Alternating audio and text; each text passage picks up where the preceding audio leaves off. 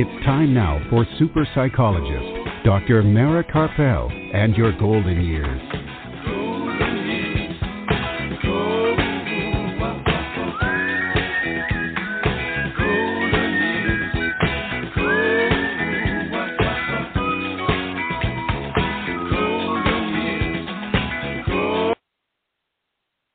Good evening and welcome to Dr. Mara Karpel and your golden years this evening and every Sunday evening at 5 p.m. Central Time, and that's 6 p.m. Eastern Time right here on blogtalkradio.com and on drmarakarpel.com. And today is Sunday, June the 4th, 2023, and I'm psychologist Dr. Mara Karpel. Happy June to everybody. I always feel joyful when we hit the month of June. We are back live from beautiful Austin, Texas, and we have another great program in store for you today. Art Mendoza of Accomplished Entertainment, producer of this program, is here with us to make the show run smoothly, of course. And in a little while after the break, we'll be joined from Toronto, Canada, by Christiana Egi, registered nurse, geriatric and mental health specialist, owner and operator of Alexis Lodges, which provides person-centered care for individuals with Alzheimer's disease and other types of dementia, and author of 3 children's books that explain to children why their grandparent with dementia might be acting differently. Christiana will explain to us what we can expect to see with someone we love who has dementia and some ways that we can create a better quality of life for them. And later in the program, I'll continue with some notes from the field about passionately advocating for your loved ones in long-term care.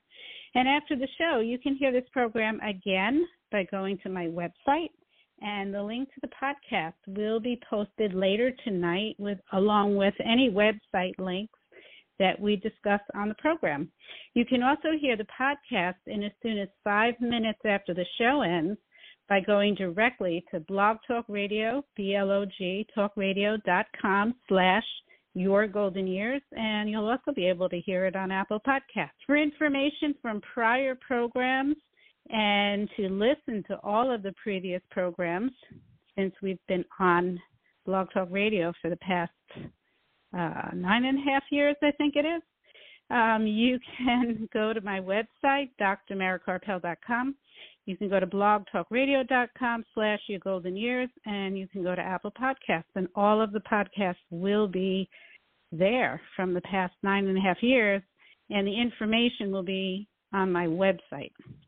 And to find out what's coming up next on this program and other events, follow me on Facebook, Dr. Mara Karpel, Your Golden Years. This show is produced by Accomplished Entertainment and Psyched Up Productions and sponsored by amightygoodtimes.com. Wondering what to do to connect with other people after you're 50? How about having a mighty good time? It's free to search, free to post, and much more. Whether it's in person or virtual, anything can be found to fill your day connecting with others. So be more active and start connecting again. Go to amightygoodtime.com. That's amightygoodtime.com. All right, we're going to take a brief break to play some of our other sponsors' commercials, but it'll be very brief, so don't go anywhere because we'll be joined in just a few moments by Christiana Egi, registered nurse, to talk about dementia and how we can create a better quality of life for those we love, dementia.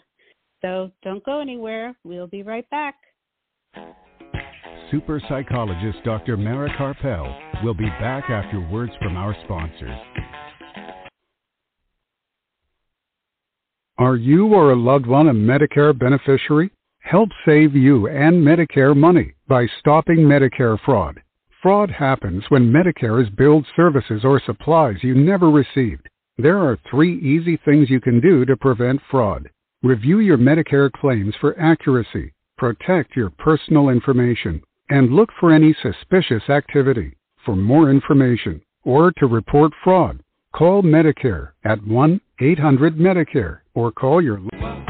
Please visit us on the web at www.drmarakarpel.com.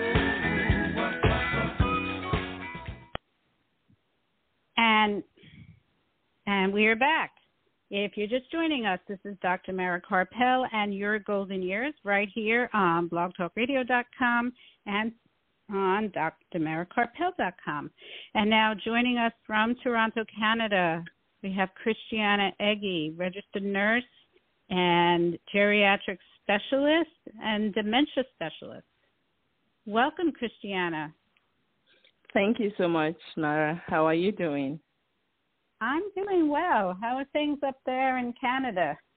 It's a beautiful day out here in Toronto. Nice. I'm sure it's not as hot as it is here in Texas. No, it's actually cool. It's cool. So it makes me jealous. Just right. Just right. Yes. So thank you so much for being on the program. I'm looking forward to our conversation. I think what you're doing is so important, and I received one of your books from you, and I really enjoyed it. So thank you again for being here. Thank you so much for having me. Before we, I just want to mention, let me just a quick reminder to my guests and to you, there's a slight delay when we talk like this. So I just want to make sure everybody knows that. Before we get into this discussion about dementia, why don't we start with a little bit about your background so listeners have an idea of who you are? So my name is Christiana Egi. I'm a registered nurse, and I actually founded Alexis Lodges Retirement Residences with the help of my husband 24 years ago.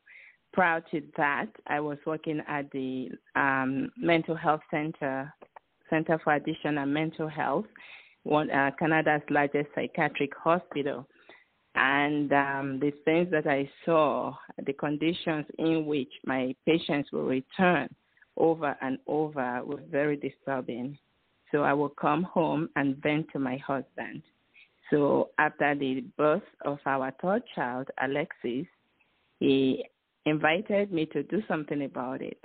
That was when we started Alexis Lodges Retirement Residence, which is a home where we provide person-centered care to enhance the quality of life for individuals that are living with Alzheimer's and other types of dementia, with the goal to help them live their best lives now, even with a diagnosis of dementia, so that they can continue to be treated with respect and dignity. And that was what we did. And that's what I've been doing for the past 24 years. And you wrote 3 books, right? 3 children's books. Yes. Yes. So along the way.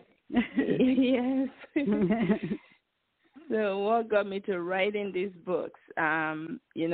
Taking care of people in this home-like environment that really nurtures and, makes people feel at home and just give them that quality of life was great.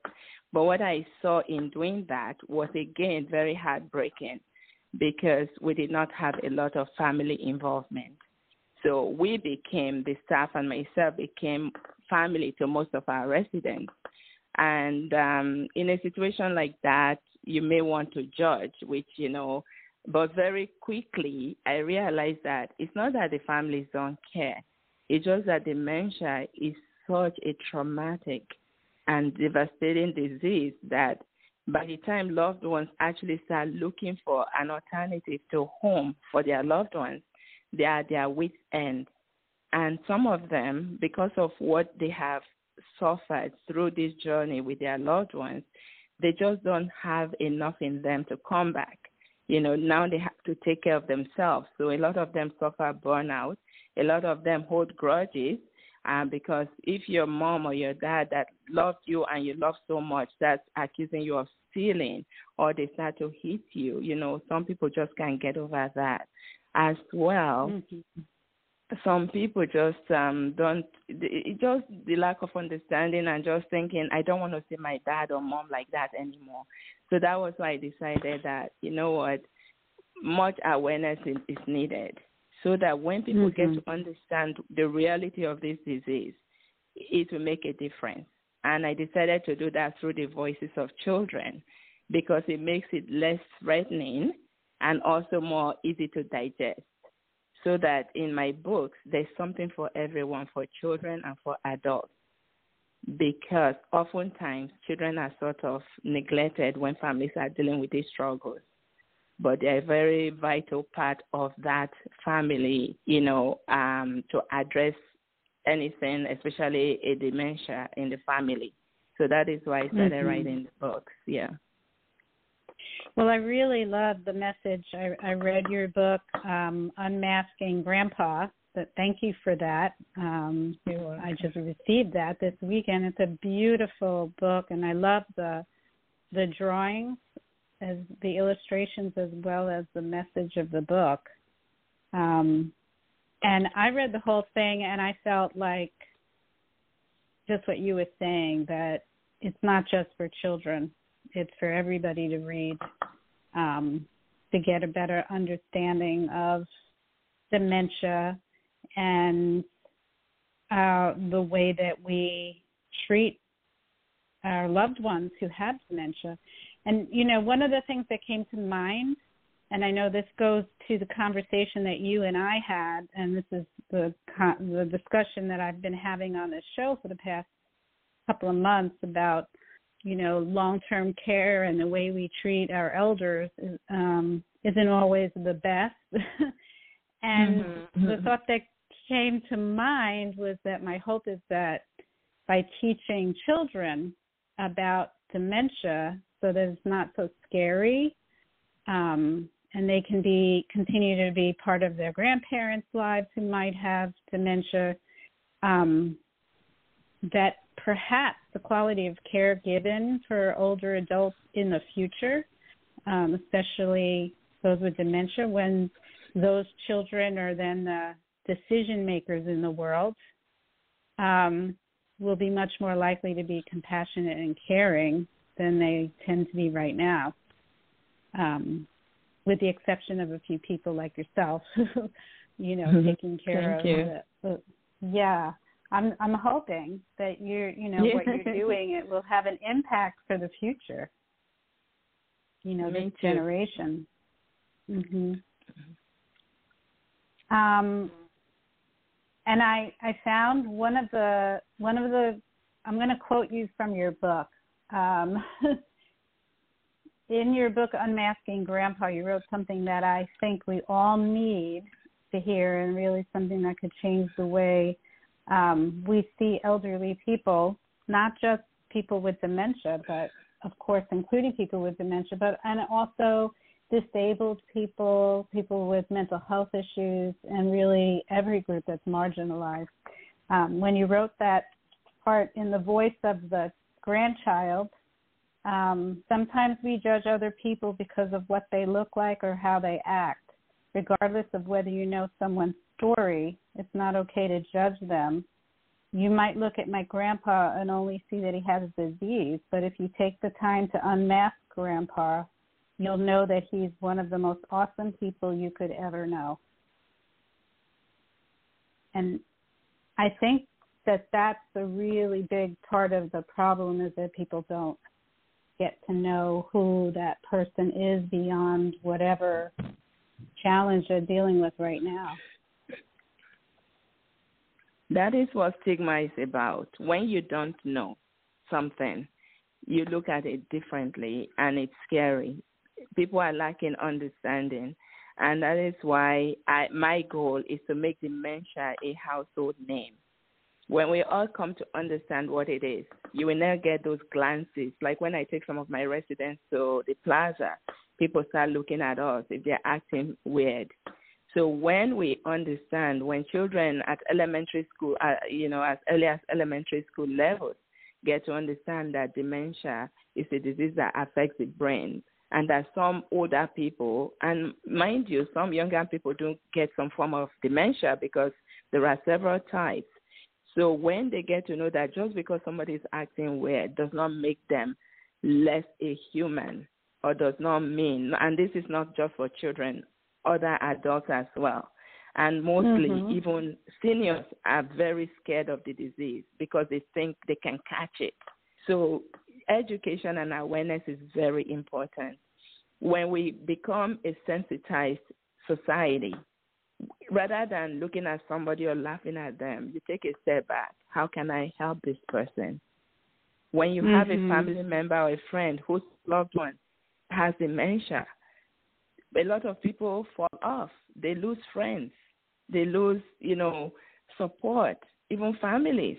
This disease rips the very fabric that holds families together.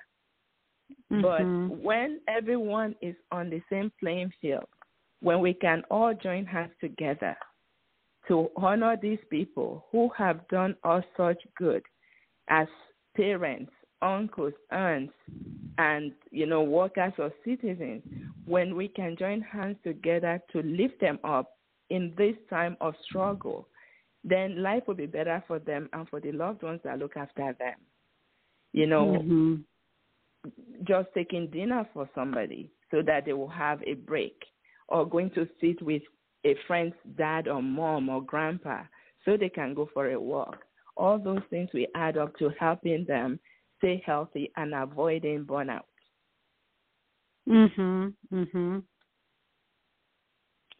So, I know that you wrote 3 different books about different types of dementia. Most people think of Alzheimer's disease when they think of dementia, but that's certainly not the only type of dementia that there is. But what can you tell us? Maybe we can start with Alzheimer's disease. And what are some things that family members or people who have loved ones with Alzheimer's disease need to know about so they can better understand their loved one and maybe contribute to their loved one having a better quality of life even with Alzheimer's disease? So, yes, like you rightly said, Alzheimer's is the most common type of dementia. So most people sort of lean towards Alzheimer's. So dementia is damage to the brain that affects behaviors, reasoning, memory, and just, the brain controls everything that we do. So when a loved one has dementia, they start to act different. So they're not able to do the things that they used to do. I like to just group everyone together because it's similar presentation. So when you have Alzheimer's versus when you have vascular dementia, you will have some deficits in your behaviors, right? So this dementia is very difficult to diagnose because sometimes you miss the warning sign. It's like, masking grandpa. It was Thanksgiving. After grandma made a turkey, he forgot to bring it. And he blamed grandma for taking too much time to get ready. So people start to do things that are different, things that are changed, to the point that your loved one may not remember how to get home, the same home where they have lived for 30, 40 years, because they. So when that starts to happen and you know that your loved one is going through this disease, the best thing you can do, or when you've been given a diagnosis, rather than thinking that it's a death sentence, what you do is look at the abilities that they still have and help them to maintain those abilities. And the ways where they have become deficient, you want to do things to help them be able to accomplish tasks without feeling, unworthy or feeling self-conscious. So, for instance, your loved one can no longer tie their shoelaces. What do? You get slip-ons, or you get shoes that close with Velcro. When someone can no longer actually cook because they're forgetting the steps, you go into the kitchen with them because there are muscle memories. There are things that they will still remember. Just, saving those moments of dignity for your loved one is so important. And just also reinforcing whatever they've done, because in the early stages of the disease, the person dealing with a dementing illness know that they are starting to lose some abilities, and it's very distressing. You know, when your grandparents, one of the most common things is that they start to repeat something over and over again. As annoying as that is, rather than saying, oh, you've told me that 1,000,000 times. No, you just want to maybe redirect their focus to something else or pretend that it's a new story and then change the topic. You know, anything to make them feel, because feelings are still intact. They don't lose feelings. Just because they don't remember to do something does not mean that they don't have their emotions anymore. So you want to support them and encourage them as much as possible. Yeah, there are two things that you said that really hit me. And one is, letting them do what they still can do, just providing support to make it easier. Because I think a lot of people will automatically just say, okay, I'm just going to do everything for them now and it'll be done faster.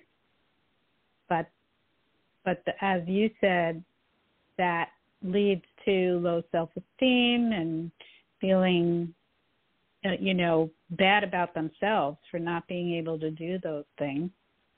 And the other part is, I was thinking about when you were talking about not telling them, oh, you told me that already.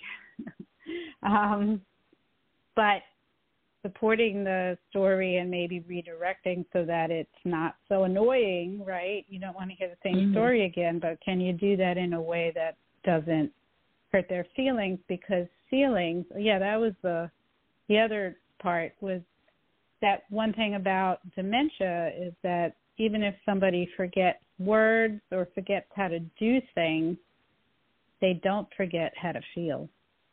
Yeah. Right.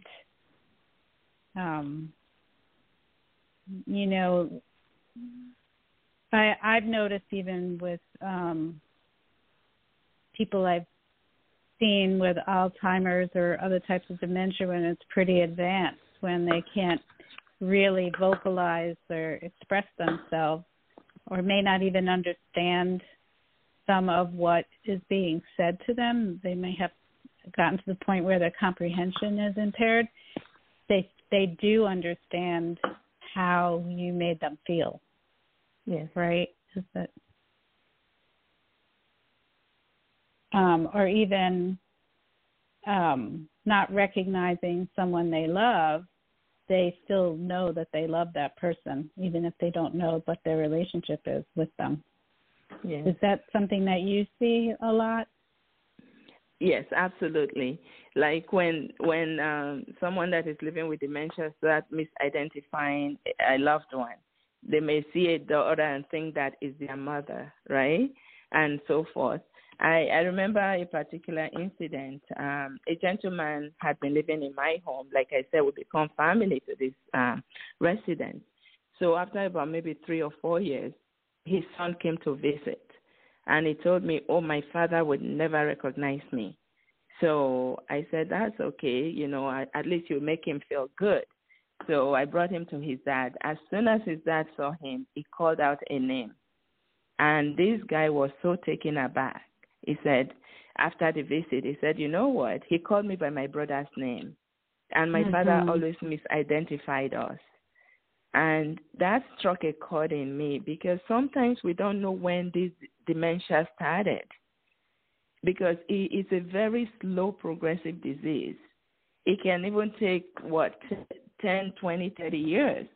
So maybe all that time that they thought he was misidentifying them, he was already in the process of this disease that they did not know. But he saw him and he remembered. And he did tell me that he'll be back to visit. Unfortunately, I never saw him until his dad passed away. Yeah, so there are so many stories like that. Like when you think your loved one has forgotten, it is very painful. It is difficult. But remember that it's just as difficult for the loved one who is going through that journey themselves. No one chooses to have a disease. Right. So when it happens, just supporting them, encouraging them, visiting. If you have them in a home, and just, being there, that moment of joy when they see you, it's just priceless. I mentioned to you in our phone call that my grandmother had Alzheimer's. Yes. And that was right. She was diagnosed right while I was in graduate school and had just decided to work with older adults. And she started losing her ability to speak in, recognizable speech. She used a lot of, nonsense syllables. But it was very clear that she knew that we were people that she loved. And every time I would come home from school and I would see her, she would burst into tears, like happy tears, and start hugging me. So she may not have been able to remember my name. She didn't necessarily remember what our relationship was. She knew that I was someone that she loved.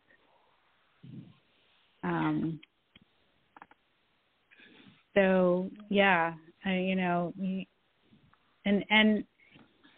what I've seen is that, and I'm sure that you've seen this with family members coming to visit, that sometimes people with Alzheimer's will just like surprise you and say something that is really sharp, right? Yes. Like in the middle to early to mid stages, they still have moments of clarity where they will shock their loved ones.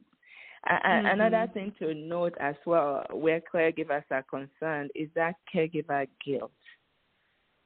Like a lot of caregivers feel that they have not done enough or cannot forgive themselves. It is so important that people let it go.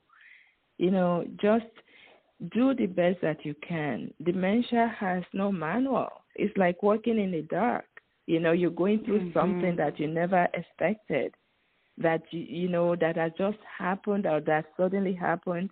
So just remember to be kind to yourself. Find humor in the whole process.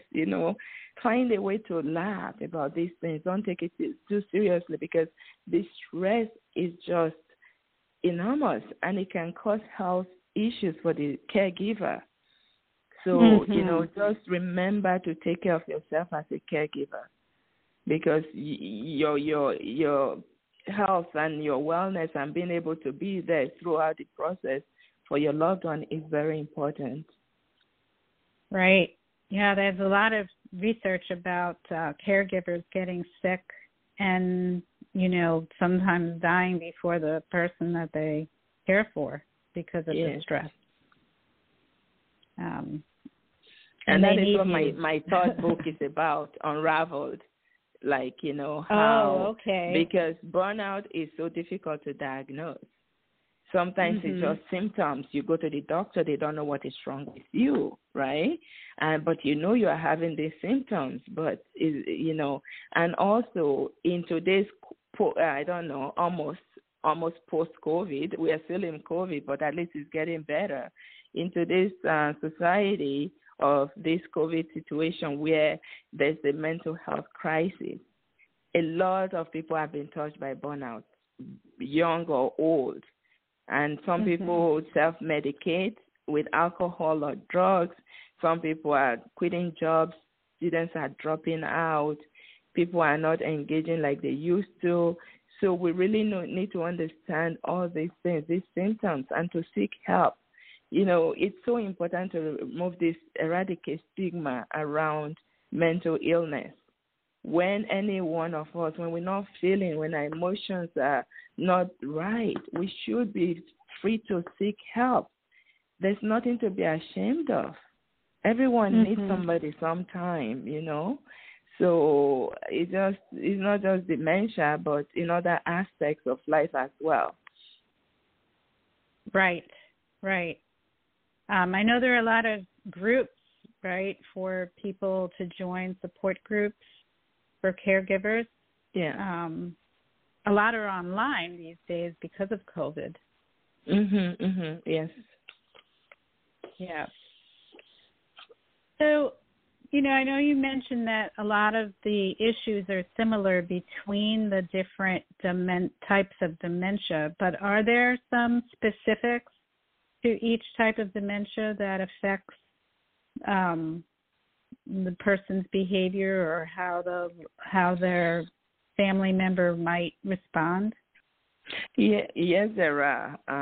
Different types of dementia have different, especially if you take Lewy body dementia, where people have very vivid hallucinations. Initially, their memories are not as impacted, but, they have these vivid dreams. So different types of, if it's frontotemporal dementia, like, it will affect your social skills. And so forth. And when you talk about vascular dementia, depends on the part of the brain that is damaged. If the speech center is damaged, you may lose your speech very early on in the disease. But with Alzheimer's, it's a slow and progressive disease, so that it takes a while for those, like losing your speech. It's more like in the end stage of the disease. But, forgetting, like forgetting, not being able to retain, your present memories as opposed to your later stages of memory is different, right? So short-term memories is challenged initially, and then eventually it progresses to long-term memory. And also, it's something that you cannot stop, so to speak. So it's just progressive. But in vascular dementia, if it's caused by high blood pressure that is not managed properly, or diabetes, or high blood cholesterol, when you mitigate those problems and your blood vessels are performing better, then you are able to stop the disease where at that point, like, you're not going to have any more damage, right? So I have a gentleman that has been with us for the past 20 years. His dementia resulted from alcoholism. So the moment he stopped drinking and he moved into Alexis Lodge, he's remained the same thing for the past 20 years. He hasn't declined. Yes. So also research is now showing that even Alzheimer's can be prevented up to 40% through lifestyle changes.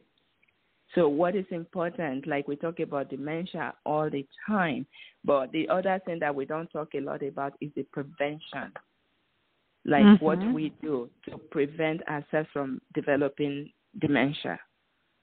How do we live a healthy lifestyle? What are some of the things that we can do to prevent? I like to say it's a buffet of things. It's not just one thing. You want to have good brain health. So you want to sleep. You want to mitigate stress. You want to, give yourself plenty of rest. You want to eat healthy. You want to exercise. And you want to have fun. Community is so important. And that is why I am sort of not too pro working from home, because we're losing that social engagement. When you work outside of your home, you have that stimulation. You can see your coworkers. There's that healthy competition. But when you are in your home, you're losing that social engagement, which is not very good for your brain. You need to have a lot of fun, like even dancing is a great form of exercise, and also increases the endorphins, help your brain, develop a lot of fun and stimulating activities that helps you do better, right? We actually were very fortunate at Alexis Lodge to participate in a dance, a documentary video on dance called Dancer Not Dementia, eradicating the stigma around dementia through dance. When you're dancing, no one is judging you, thinking, oh, does he have Alzheimer's or is it vascular? You judge yourself, you maintain your dignity. Everyone has fun. So if anyone is interested, it's on YouTube, Dancer Not Dementia. It's a beautiful documentary film on how to eradicate stigma around dementia through dance. So what is it called? Dancer. I said, dancer. Not dementia. So you are dancer, a dancer. Not dementia. Oh, yes, that's beautiful. Yes, it's I'm a documentary film by Okay. I'm going to look for that, and I'm going to post it on the post about this show tonight. Yes, that's from the ballet school, National Ballet School of Canada did that film. It's really beautiful. You see all the residents dancing, having a good time. It eradicates stigma. It increases community and social participation. It increases your health because your blood flows better. You know, you're relaxed, you're happy, and so forth. There are so many benefits to dancing. It's a universal language, just like music. And music and Alzheimer's. Also big help with people with Alzheimer's. I've seen residents with Alzheimer's like remembering all the words to songs that they've known since they were young when they don't remember anything else. Yes, it's so interesting. The mind is a beautiful thing. It's interesting what it retains. Yeah. And that's why we should never, count people out. Dementia is not a death sentence. We need to help them maintain their dignity and respect and fun and abilities for as long as they possibly can. Yes, that's beautiful. So your place, Alexis Lodge, you described it as as person-centered care. Can you explain what that is, what person-centered care is? Yes. We are all unique individuals. So we treat our residents uniquely, and we custom make their care to them. So we have some residents who don't get up for breakfast. So instead of getting up at 7 or 8, they're getting up at 10 or 11. That is okay, because when they get up, they will still have a hot meal. If you have a resident who does not want to participate in an activity, it's okay. Let them do what it is that they choose to do. Having consistency, having that support, getting them engaged in home-like activities. Because Alexis Lodge is a home, it's almost like your own home. And in your home, you can do whatever it is you want to do. That is what our residents do. They help to fold laundry if they choose to. Some of them can help to cut off vegetables and, set the table and all different things. Like if you want to lie on the couch and rest, it's okay because it's your home. Some people go to the fridge to help themselves. So when you focus on individuals and on their strengths and create the program around them, not everyone has to do the same thing. Yes, we do cohesive activities, but not all the time. And sometimes when people are not involved in an activity, they are passively being involved because they hear everything that is happening around them. That is why the smaller settings are so important for people with dementia. When a home is so large, they fall through the crack. They don't get that attention. So you need a supportive environment where they can succeed in, where that is familiar, right? You have the signs, where the washrooms are, in the cupboard. You have signs showing them that dishes are here, cups are here. All those little things to help them to be successful are so important. That's really beautiful. I love that. I think that kind of person-centered care should be in all long-term care facilities, even for people that don't have dementia. Thank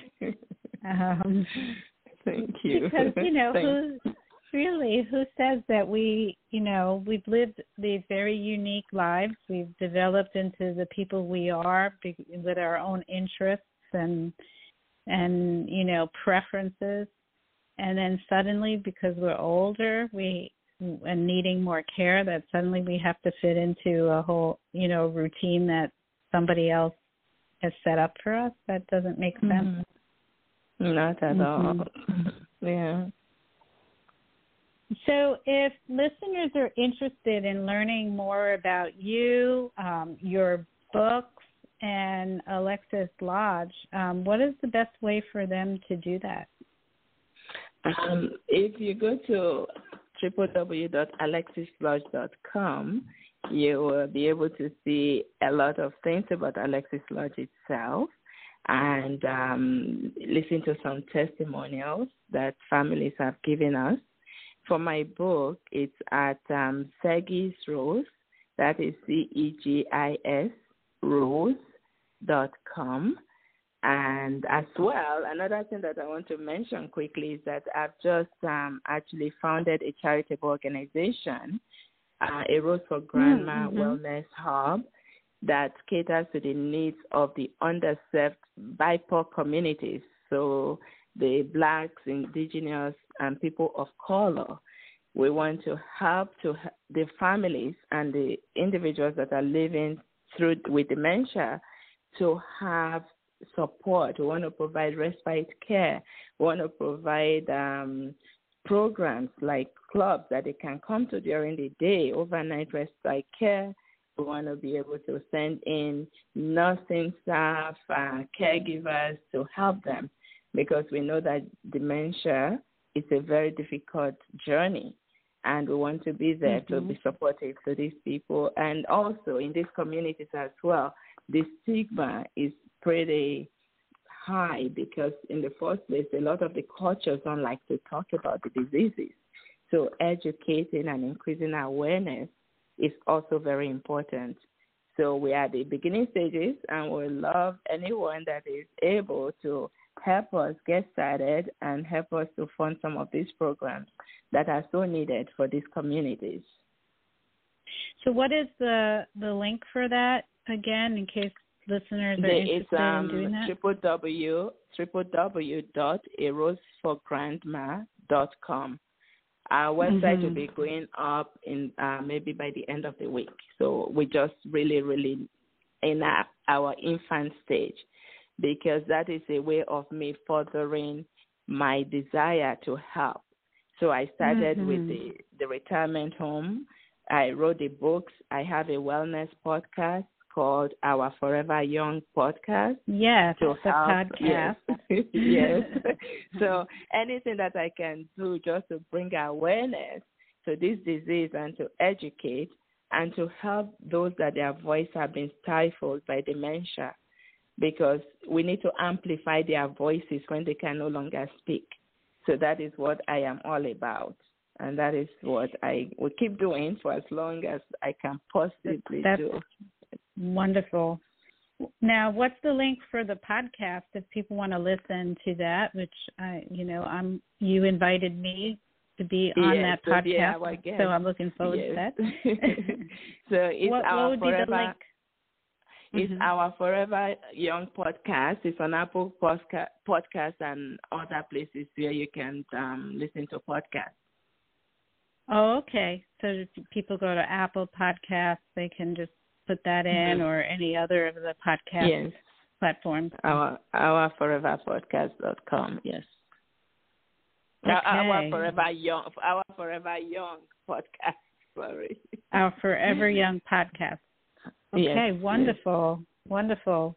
Well, thank you so much for being on the program. This has been great, and you're doing really wonderful things. Good luck with the charitable organization.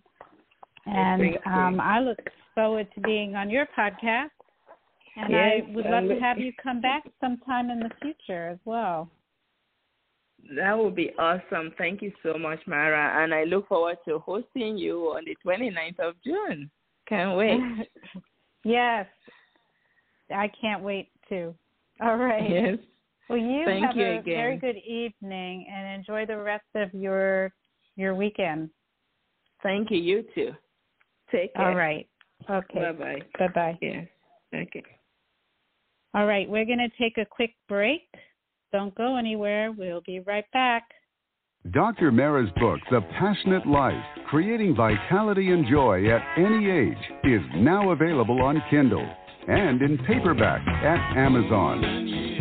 Don't forget to listen to Dr. Mara Karpel and Your Golden Years live from Austin, Texas, every Sunday on blogtalkradio.com.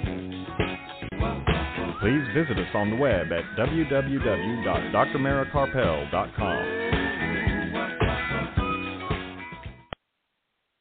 All right, and we are back. If you're just joining us, this is Dr. Mara Karpel and Your Golden Years right here on blogtalkradio.com and on drmarakarpel.com. And I'm just going to speak for a few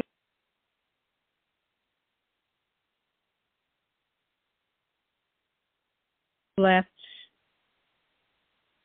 I got muted there. We've been talking for the last few weeks about improving the quality of life for residents in long-term care. And I really want to highlight that what Christiana was talking about with person-centered care is really that is the ultimate, that's the best type of care. And that's really what is missing. I would say that's the main issue, the main thing that is missing in most long-term care communities, even the best ones, even the ones that have the most staff and the nicest surroundings and the best food and all of that.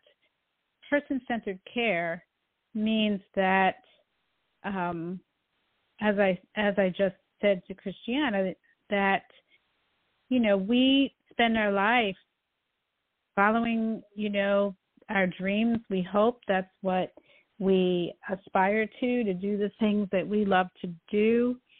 And along the way, we have become individuals. We've become, before we get to the point where we end up in a long-term care community, we achieve a lot of individual preferences and talent, things that we're good at, things that we enjoy. But then we get to a nursing home, for example, the long-term care facility, and very often those things are put aside and we're expected to follow along with what's most efficient for the staff, what's most convenient for the staff, and that is that we just do what everybody else is doing at the same exact time that they're doing it, at the time that has been scheduled for us.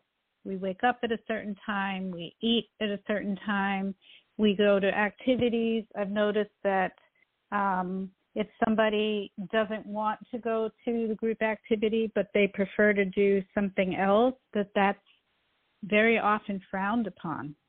That, that comes up in a care plan meeting, that so-and-so we had activities and we keep trying to get them to come to them and the person refuses. That's a problem if that resident is refusing to do anything and they're depressed because they're not interacting with other people and they're just not doing anything.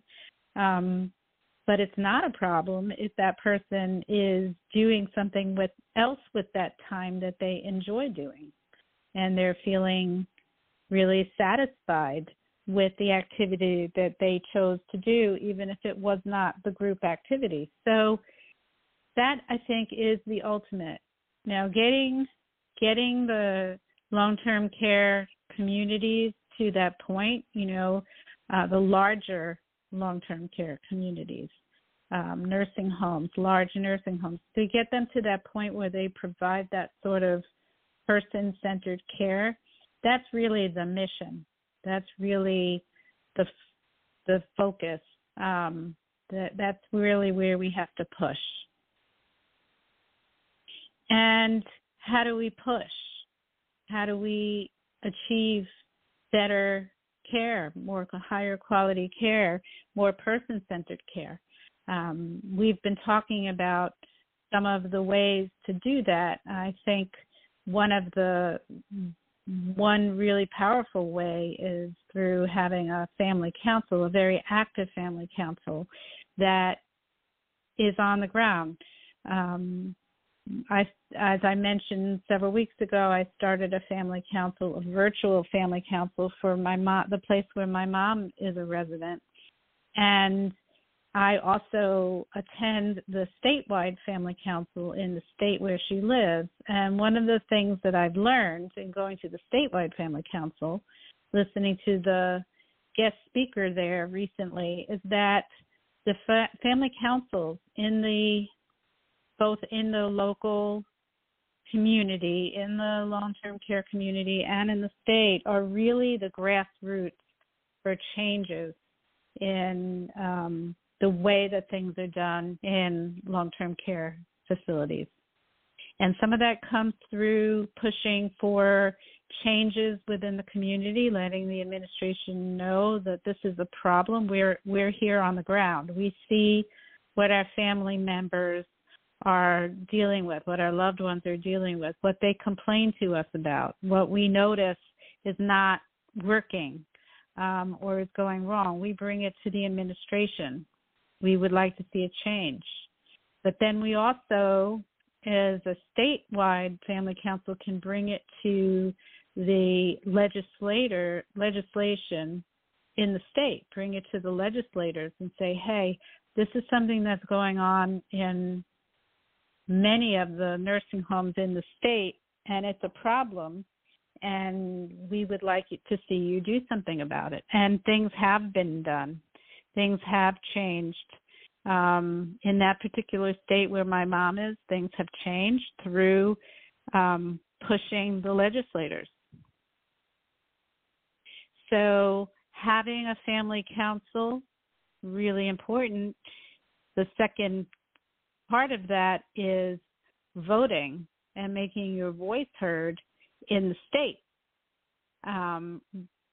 pushing legislators toward those issues, writing letters, letting them know that I will vote for you if you take a stand with older adults and the care that they're receiving in nursing homes.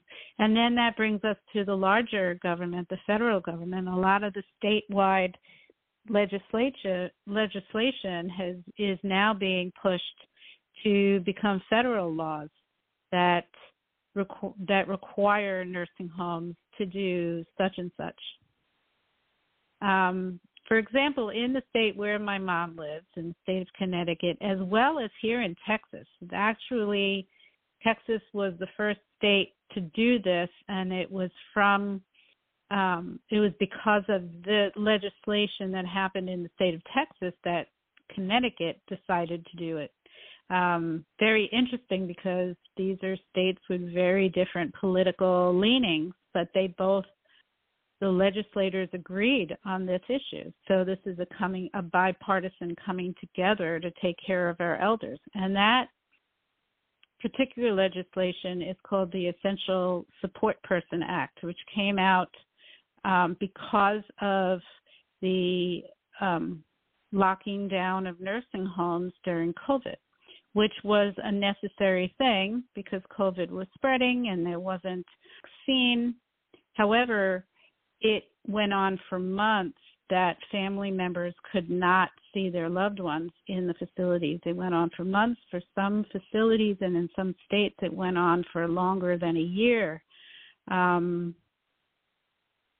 or years.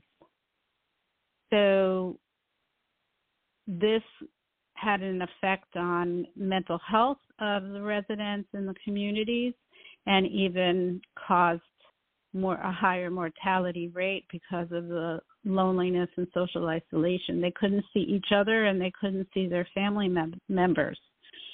So there has to be a balance. I talked about that in a prior show, and I wrote about that, having a balance. And one of the ways of balancing it is the Essential Support Person Act. And that means that if a resident has assigned one or two people to be their essential support people, that even in a public health crisis, an earthquake, any kind of crisis,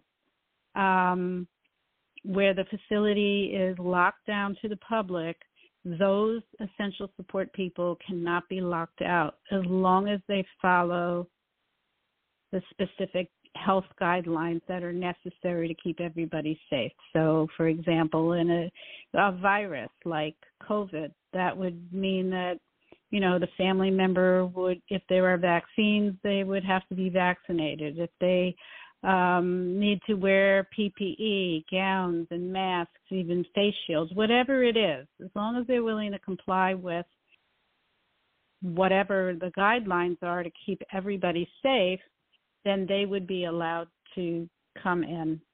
The same guidelines that the staff the caregivers are required to follow. So it was through having family members approaching legislators that these laws were passed. And now that law is being worked on to make it a federal law that throughout the United States home can lock out family members, or more specifically, whoever has been named as the essential support person, which doesn't necessarily have to be a family member. It could be just a very close friend, whoever is considered that person's person.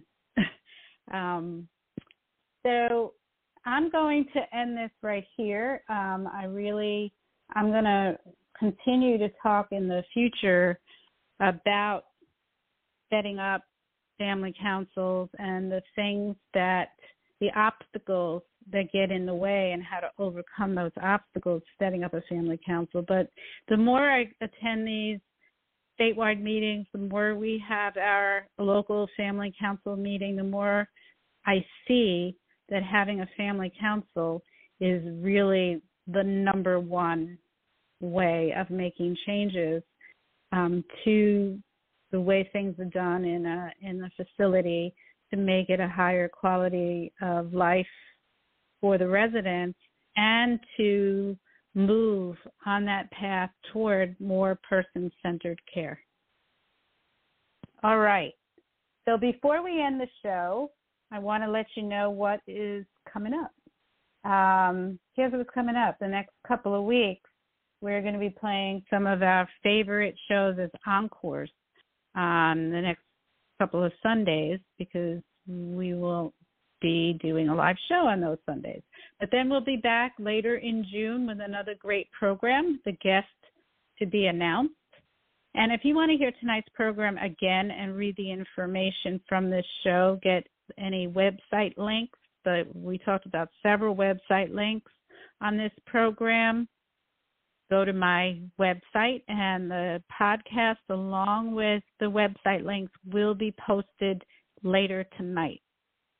drmarakarpel.com. You can also hear this program again in as soon as 5 minutes from now by going directly to Blog Talk Radio, BLOG, talkradio.com/YourGoldenYears, and you can hear it on Apple Podcasts in 5 minutes.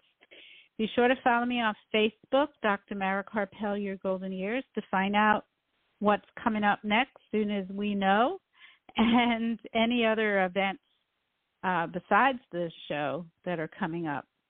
This show was produced by Accomplice Entertainment and Psyched Up Productions and sponsored by AmightyGoodTime.com. Thank you to my guest, Christiana Egi, and thank you to Art. Thank you all for listening. Have a peaceful night and inspiring couple of weeks. And remember, youth has no age. Good night, everyone. Stay safe.